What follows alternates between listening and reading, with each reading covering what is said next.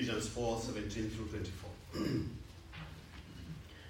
This I say therefore and testifying in the Lord, that you should no longer walk as the rest of the Gentiles walk, in the futility of their mind, having their understanding darkened, being alienated from the life of God because of the ignorance that is in them, because of the blindness of their heart, who being past feeling have given themselves over to lewdness and to work all uncleanness with greediness. But you have not so learned Christ, if indeed you have heard him and have been taught by him, as the truth is in Jesus, that you put off concerning your former conduct the old man which grows corrupt according to the deceitful lusts, and be renewed in the spirit of your mind, and that you put on the new man which was created according to God in true righteousness and holiness. Let's pray together. Our Father in heaven, again, we are so thankful. Our hearts are flooded with praise for what you have done for us through your Son, the Lord Jesus Christ. Thank you, dear God, for this opportunity that you've given me this morning to speak to your people. I pray, dear Lord, that may you enlighten our eyes of our understanding, that we may behold wonderful things from your word. Help us now as we focus on this text of Scripture. We ask that, Lord, may you speak to us. May you teach us, may you rebuke us, may you correct us and instruct us in righteousness, that we as men and women of God may be thoroughly equipped and prepared for every good way. Help us, Lord, not only to be hearers of your word, but, oh Lord, that we may be doers of it, lest we deceive ourselves. And so we pray for your blessing upon the reading of your word. We now ask that may you bless even as we hear and be instructed from the preaching of your word.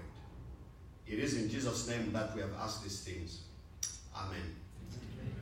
Before I speak to you, let me just help us understand the book of Ephesians that was written by the Apostle Paul. And this epistle is written to the believers. And what Paul does before he goes into this passage that I'm going to address this morning, he begins first of all by acknowledging what God has done. So you can divide basically the book of Ephesians into two parts. The first 3 chapters deals with doctrine. Paul is telling these believers what they need to know about who God is and what God has done for them in salvation. Then chapter 4 all the way up to chapter 5 now, what Paul is doing, he's applying the doctrine that he has been dealing with in the first 3 chapters.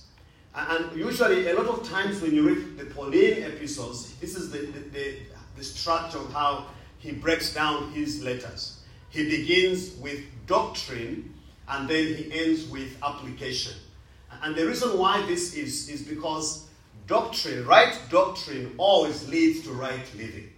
And so when there is the wrong living, it is because of the right doctrine that somebody believes. And so there's that connection between what you believe and what you practice. And so the section that we just read together is in the application section. Now, we cannot fully appreciate the passage we've read if we don't understand the doctrinal section of the Apostle Paul. So what I'm going to do before we jump into chapter 4, let me invite you to go to chapter 1, and I'll just read verses 3 up to verse 5. Because that's the connection I want us to see this morning. I believe it's connecting verse 3, 4, and 5 with chapter 4, 17 through 25. And so that the doctrinal part connecting to the application part. He begins this epistle, first of all, with a song, with a hymn of praise, acknowledging what God has done. And basically, he's blessing God the Father. He says, "Blessed be the God and the Father of our Lord Jesus Christ, who has blessed us with every spiritual blessing in the heavenly places in Christ, just as he chose us in him before the foundation of the world, that we should be holy and without blame before him in love, having predestined us unto adoption as sons by Jesus Christ to himself, according to the good pleasure of his will, to the praise of the glory of his grace, by which he has made us accepted in the beloved." And so what Paul begins, first of all, is acknowledging what God the Father has done. And as he's acknowledging what God the Father has done, he's praising God. He's praising God for the blessings that are true in these believers, the Ephesian believers, and even Paul inclusive. He says, "Blessed be the God and the Father of our Lord Jesus Christ, who has blessed us." It is something that took place sometime in the past. It's in the past tense. He has blessed us. And these blessings, they are true because of our union in Christ. These blessings are true in Christ. He has blessed us because of what we are in Christ. And also he is saying these blessings, they are complete. He has blessed us with every spiritual blessing. There is no room for it. There is no other blessing that is remaining. God has blessed us completely in Christ. And the realm in which these blessings are in the heavenly places. And what a joy to know as Christians that we are supremely blessed, that we are abundantly blessed because of our union with Christ. And so what he does now, beginning from verse 4, going all the way up to verse 14, he's going to begin unpacking those blessings. Now, I will not have the whole time to do that. I have a few minutes because I have to go to chapter 4. But something interesting about these blessings is that God, the Father, chose us in Christ before the foundation of the world. Amen. Not because of any foreseen merit that he saw in us. He chose us for his glory. Because our salvation is not based on any good in us. Chapter 2 verse 8, "It's by grace you've been saved through faith, and that is not of yourselves, it is the gift of God. Not by works, lest any man should boast."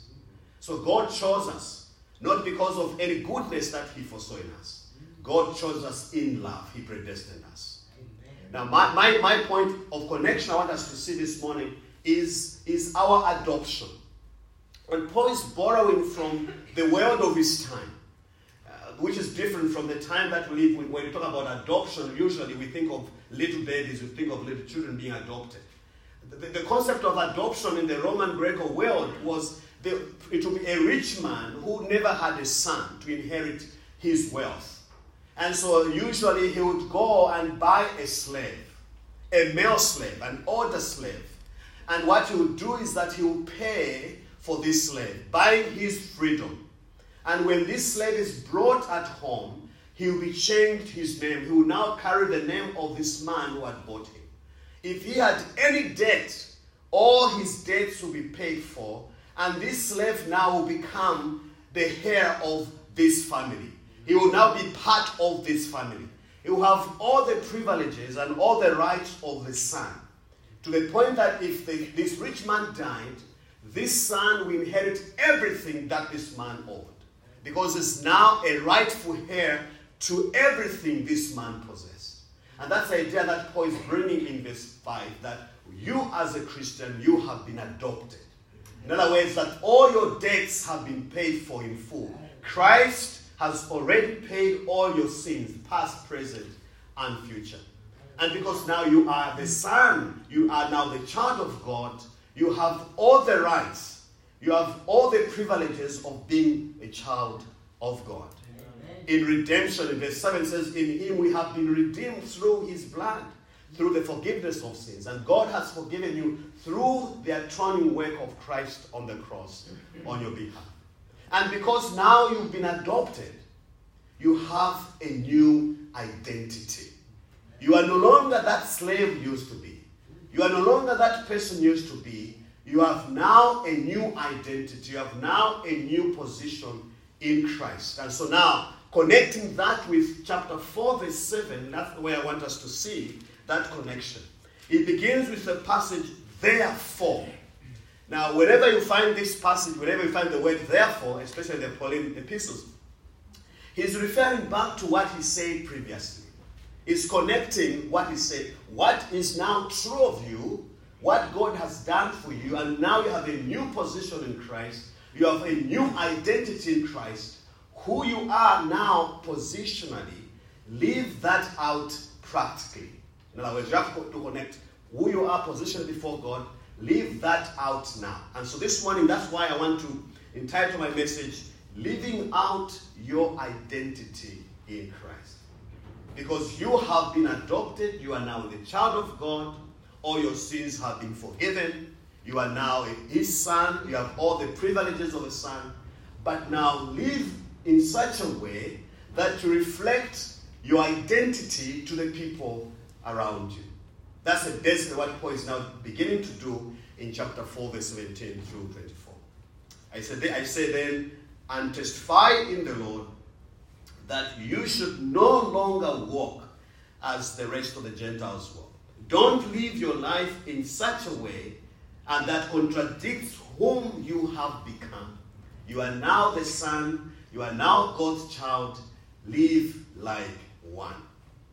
And what I'm going to do in the next few minutes is now, Paul is going, maybe the question you may have is, how can I live out my identity in Christ? Looking at the new status that I have, looking at the new identity that I have, how can I therefore live out my new identity? There are 4 things that I want us to observe from this passage.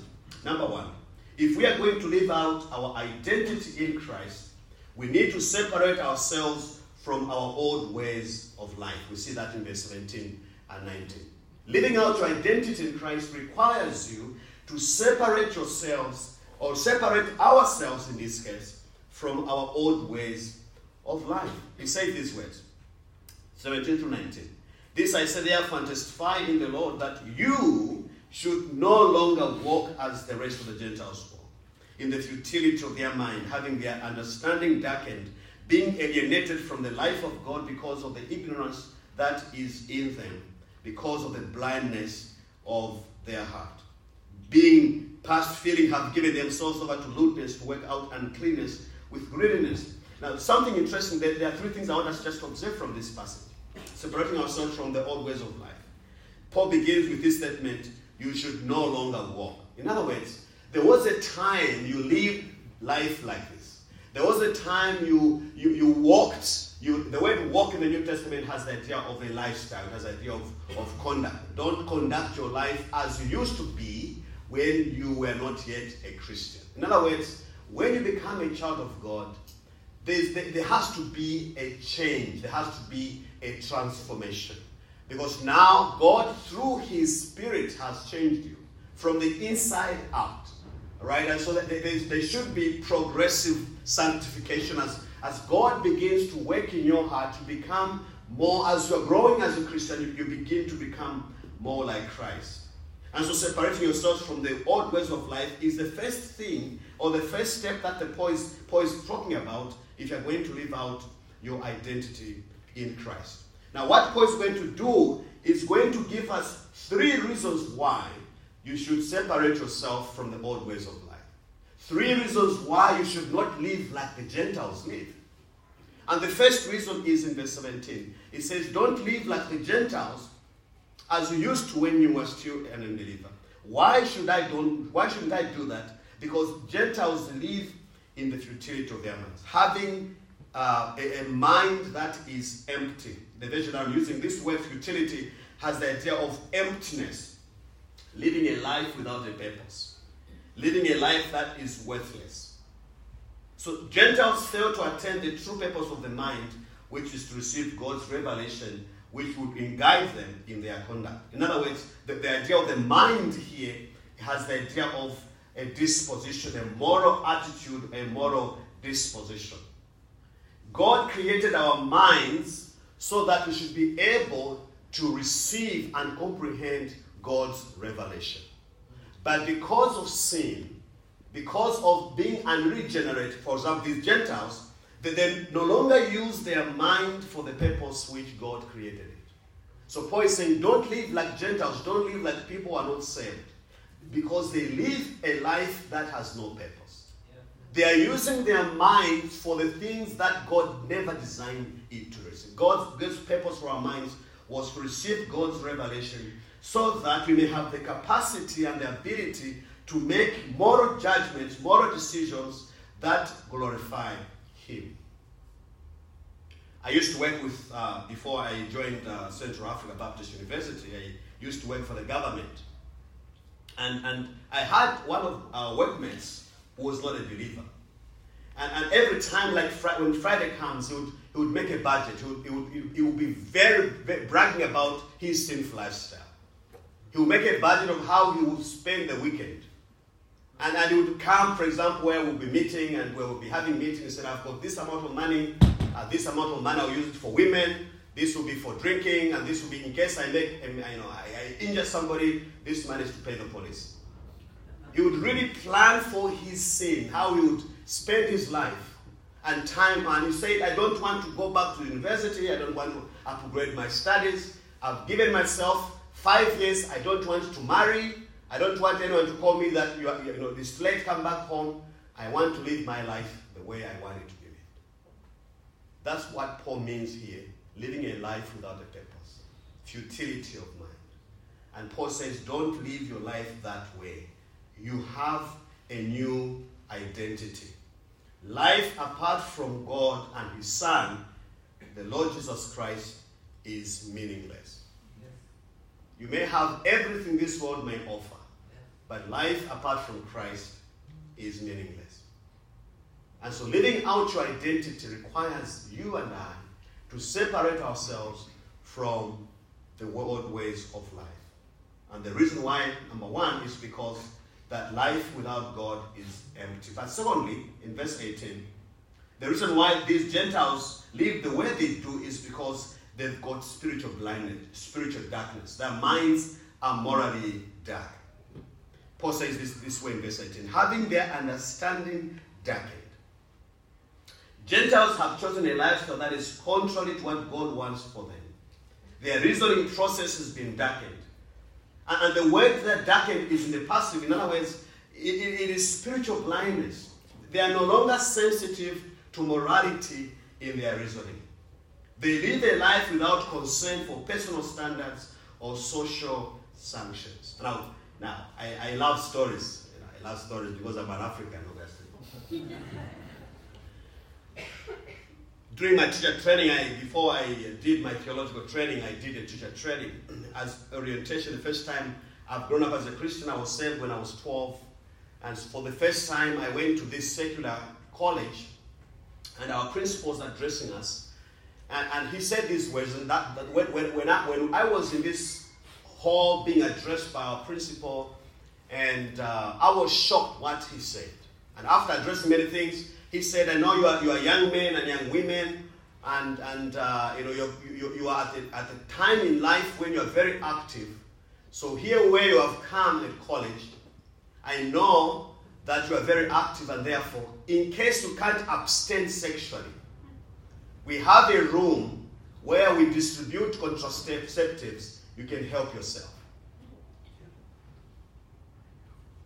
And I'm seated, I'm saying, what is this? Am I dreaming, or this is true? That this is the world we live in, where people are not ashamed of sin. And Paul is using this word because people are blinded spiritually. They are no longer sensitive to morality. And Paul says, don't live life that way. You are now a child of God. You are indwelt by his Spirit. You are supposed to be sensitive to sin. You have to make decisions that are morally right, aligning itself to the calling that God has called you. In chapter 4, verse 1, Paul says, actually, walk worthy of your calling. Live your life in such a way that it reflects the God you have come to believe. Amen. Your life should not contradict whom you have become. Your life should reflect the God you have become a child of. And so they've got a mind that is blinded by sin. But secondly, it's not all that. Paul is not only describing their minds that is futile, worthless. He's not only describing the mind that is being blinded by sin. He also gives a description of these Gentiles in verse 18. He says they are alienated from the life of God. They live life this way, a life without purpose, fulfilling their desires, fulfilling their lusts of their minds, because they don't have the life of God in them. They are separated from the life of God. They are excluded from the life of God. Life here has the idea of existence. God is the source of life, both spiritual and physical. And those who are not believers, they don't have the spiritual life in them. Paul describes this in chapter 2. They are dead in their trespasses and sins. They do not seek God. Paul says in Romans chapter 3. There is no desire for what is good. Yes. Right. And so therefore, don't live life that way. And the reason why they are alienated from the life of God, the cause of this alienation in verse 17 is because of the ignorance in them. Lack of perception. And ignorance here in the passage that we are saying is not really that they don't know what is right. Yeah. Ignorance is not concerning God's revelation and will. God has revealed himself to man. Amen. Through general revelation, through creation and conscience. There is no one on earth who is a true atheist. Deep down in their hearts, God has revealed himself to humanity. And this ignorance is a willful rejection of God's revelation. That's what we see in Romans chapter 1. Though God has revealed himself, man suppresses that truth. Man holds down to that revelation and willfully rejects God's revelation.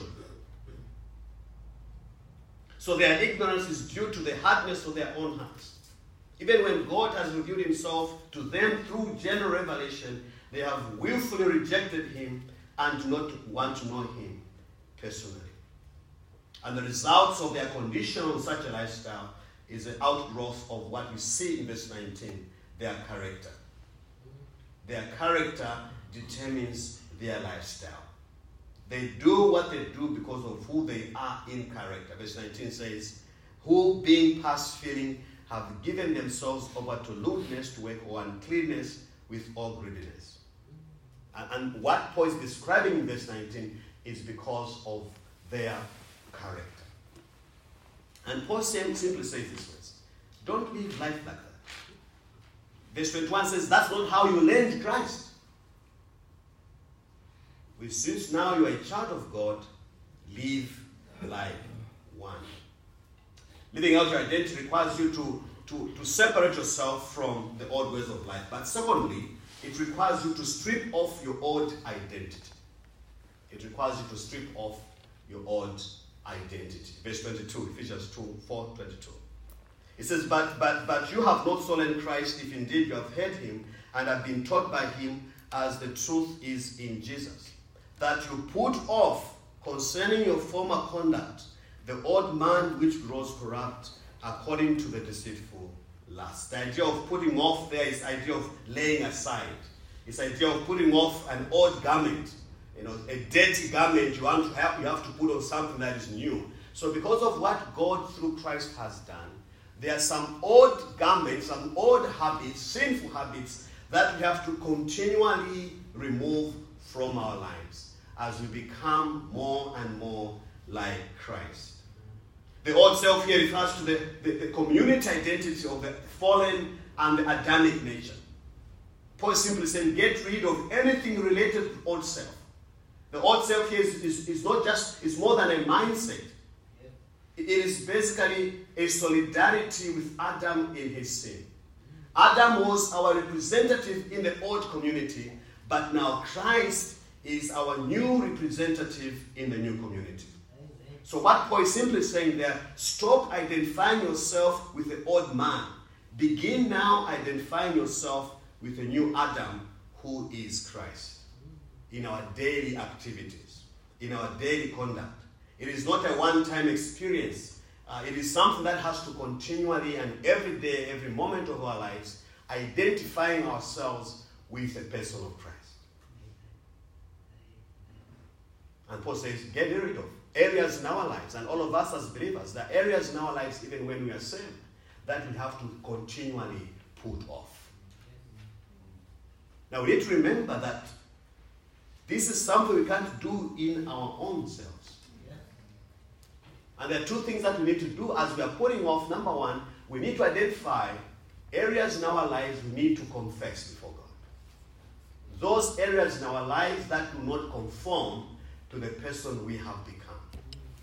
Those things that are foreign to our identity with Christ, we have to confess them. 1 John chapter 1 verse 9, the Apostle John says, if we confess our sins, he's faithful and just forgive us our sins and to cleanse us from all unrighteousness.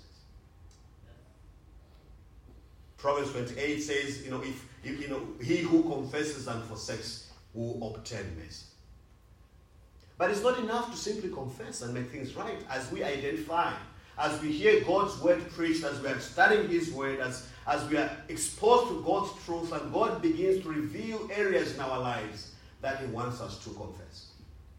But also it requires us to do what is called spiritual amputation, radical amputation. That there's some tendencies, even when we are believers, certain sins that have taken a stronghold in our lives. We need to cut those things from our lives. Radical amputation. Yes.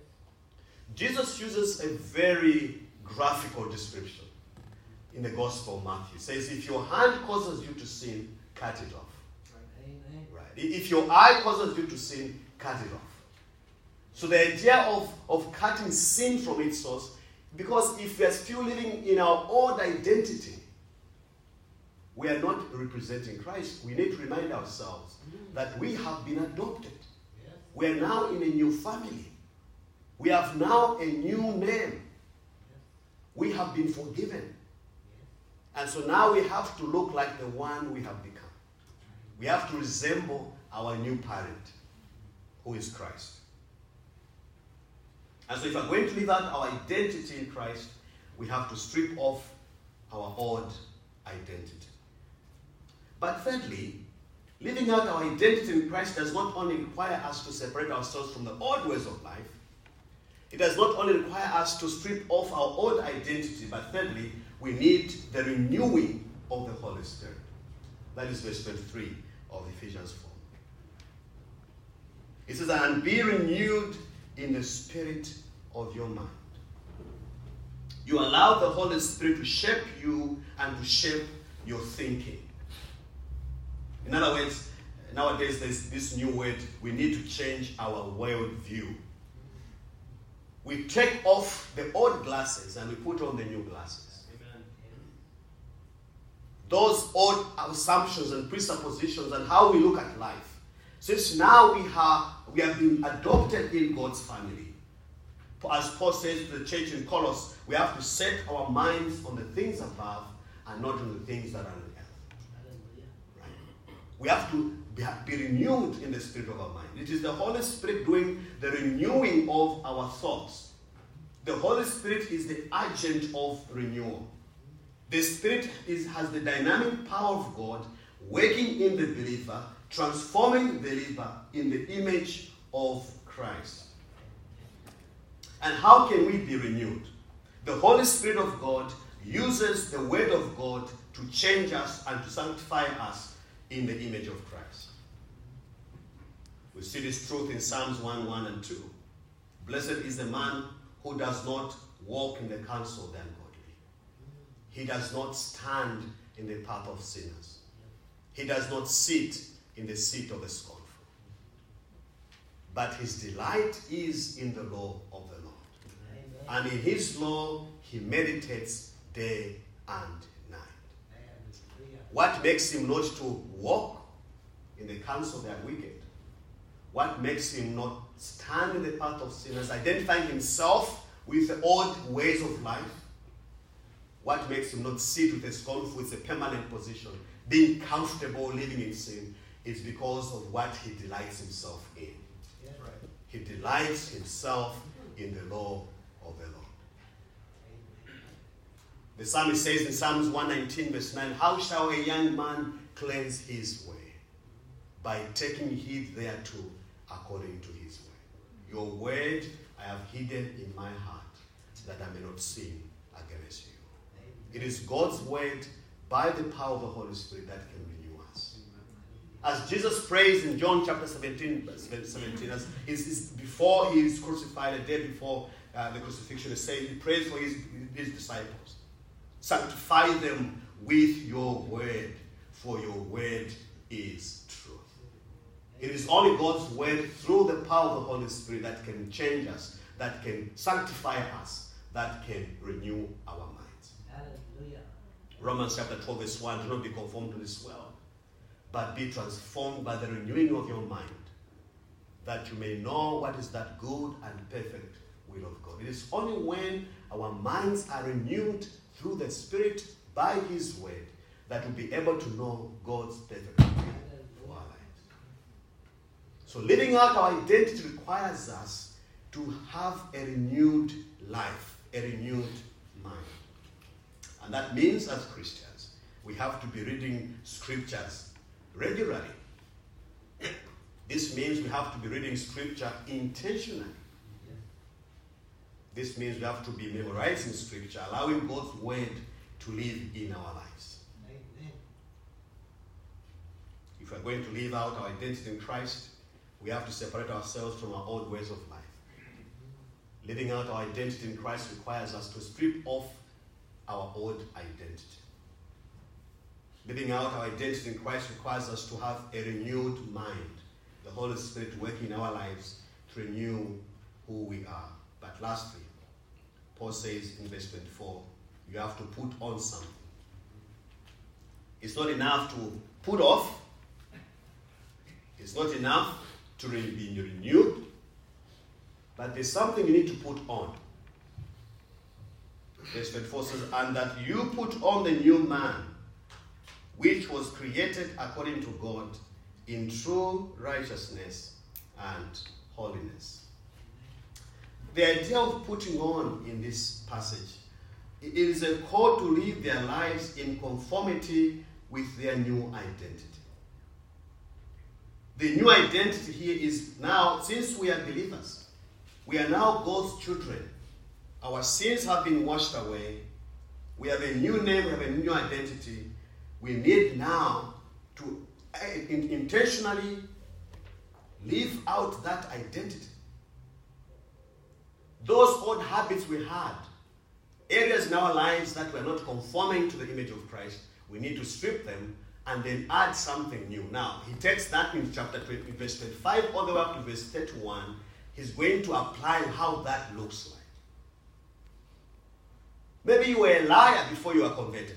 He says, let him who were lying stop lying, but speak truth. Right? Put off lying and now be honest. Maybe you are struggling with temper, anger. Put off that and add, be kind to one another. He who stores steal no longer, but rather let him labor with his hands, so that he may give somebody who is in need. He says, if you have corrupt communication, you struggle with words, let no corrupt communication proceed out of your mouth, but now you have to put on something. Words that have grace. Words that build others. That's the idea of putting off something. Remove that old identity. Put on something that now looks like Christ. And this amounts to a daily and a growing recognition of the truth of who we are now in Christ. This new identity is characterized with righteousness and holiness. And the whole point Paul is trying to bring across in verse 24 is this. Replace the wrong with the truth. Replace the wrong with the truth. I want to say this, brethren, that the Christian life, if you've been a Christian for a while, is not easy. Yes. You cannot live the Christian life on your own. You need other Christians to help you in this journey. Amen. And this is why in the New Testament, especially in the Pauline epistles, I think even the Petrine and these other epistles, there are a lot of the one another passages. The one another passages acknowledges that the Christian life cannot be lived in isolation.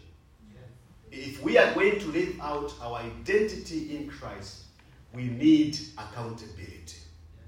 We need other Christians who are going to help us in this journey.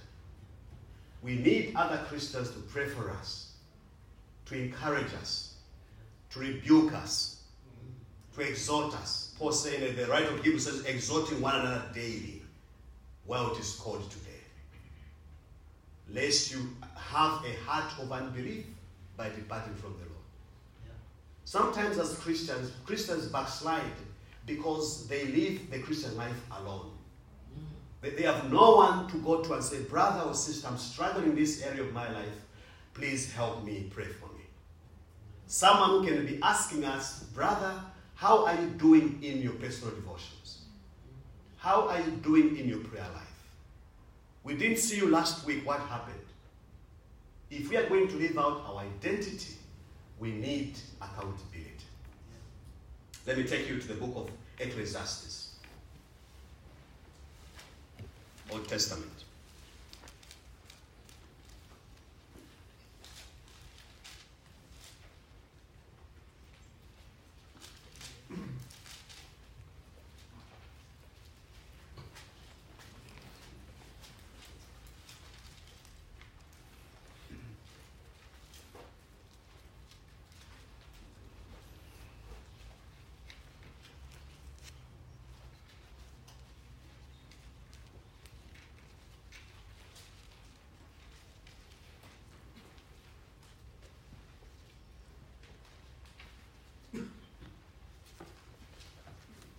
Pastor Brian, the verse has run out of my brain. It's two are better than one. Is it chapter 9 or chapter 5?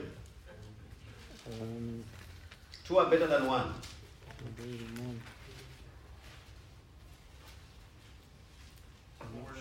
4:9. Thank you so much. It's an unpardonable sin for a pastor to forget to say, let's turn to chapter, and then you forget the passage. Unpardonable sin. Chapter 4, verse 9. 9 and 10.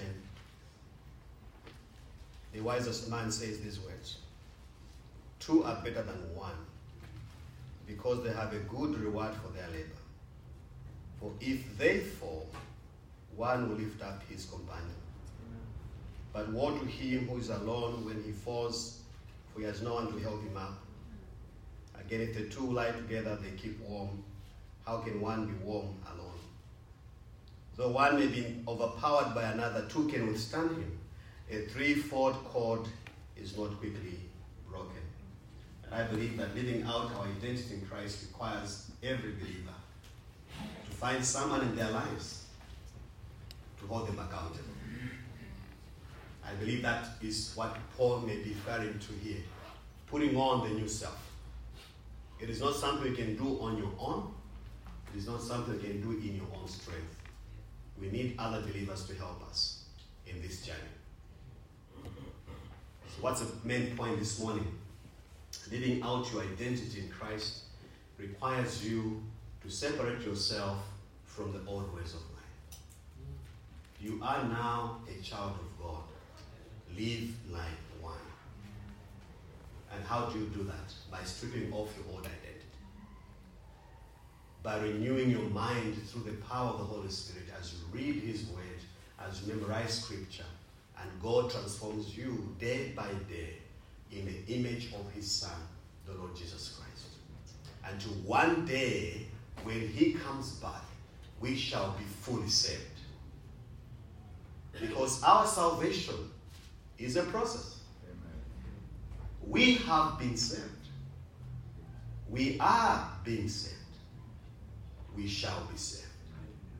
When finally Christ returns in glory, and we shall be like Him.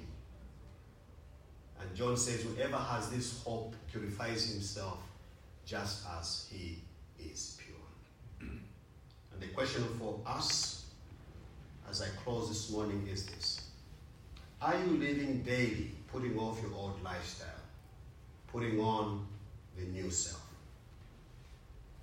Can people around you who are not believers see a difference?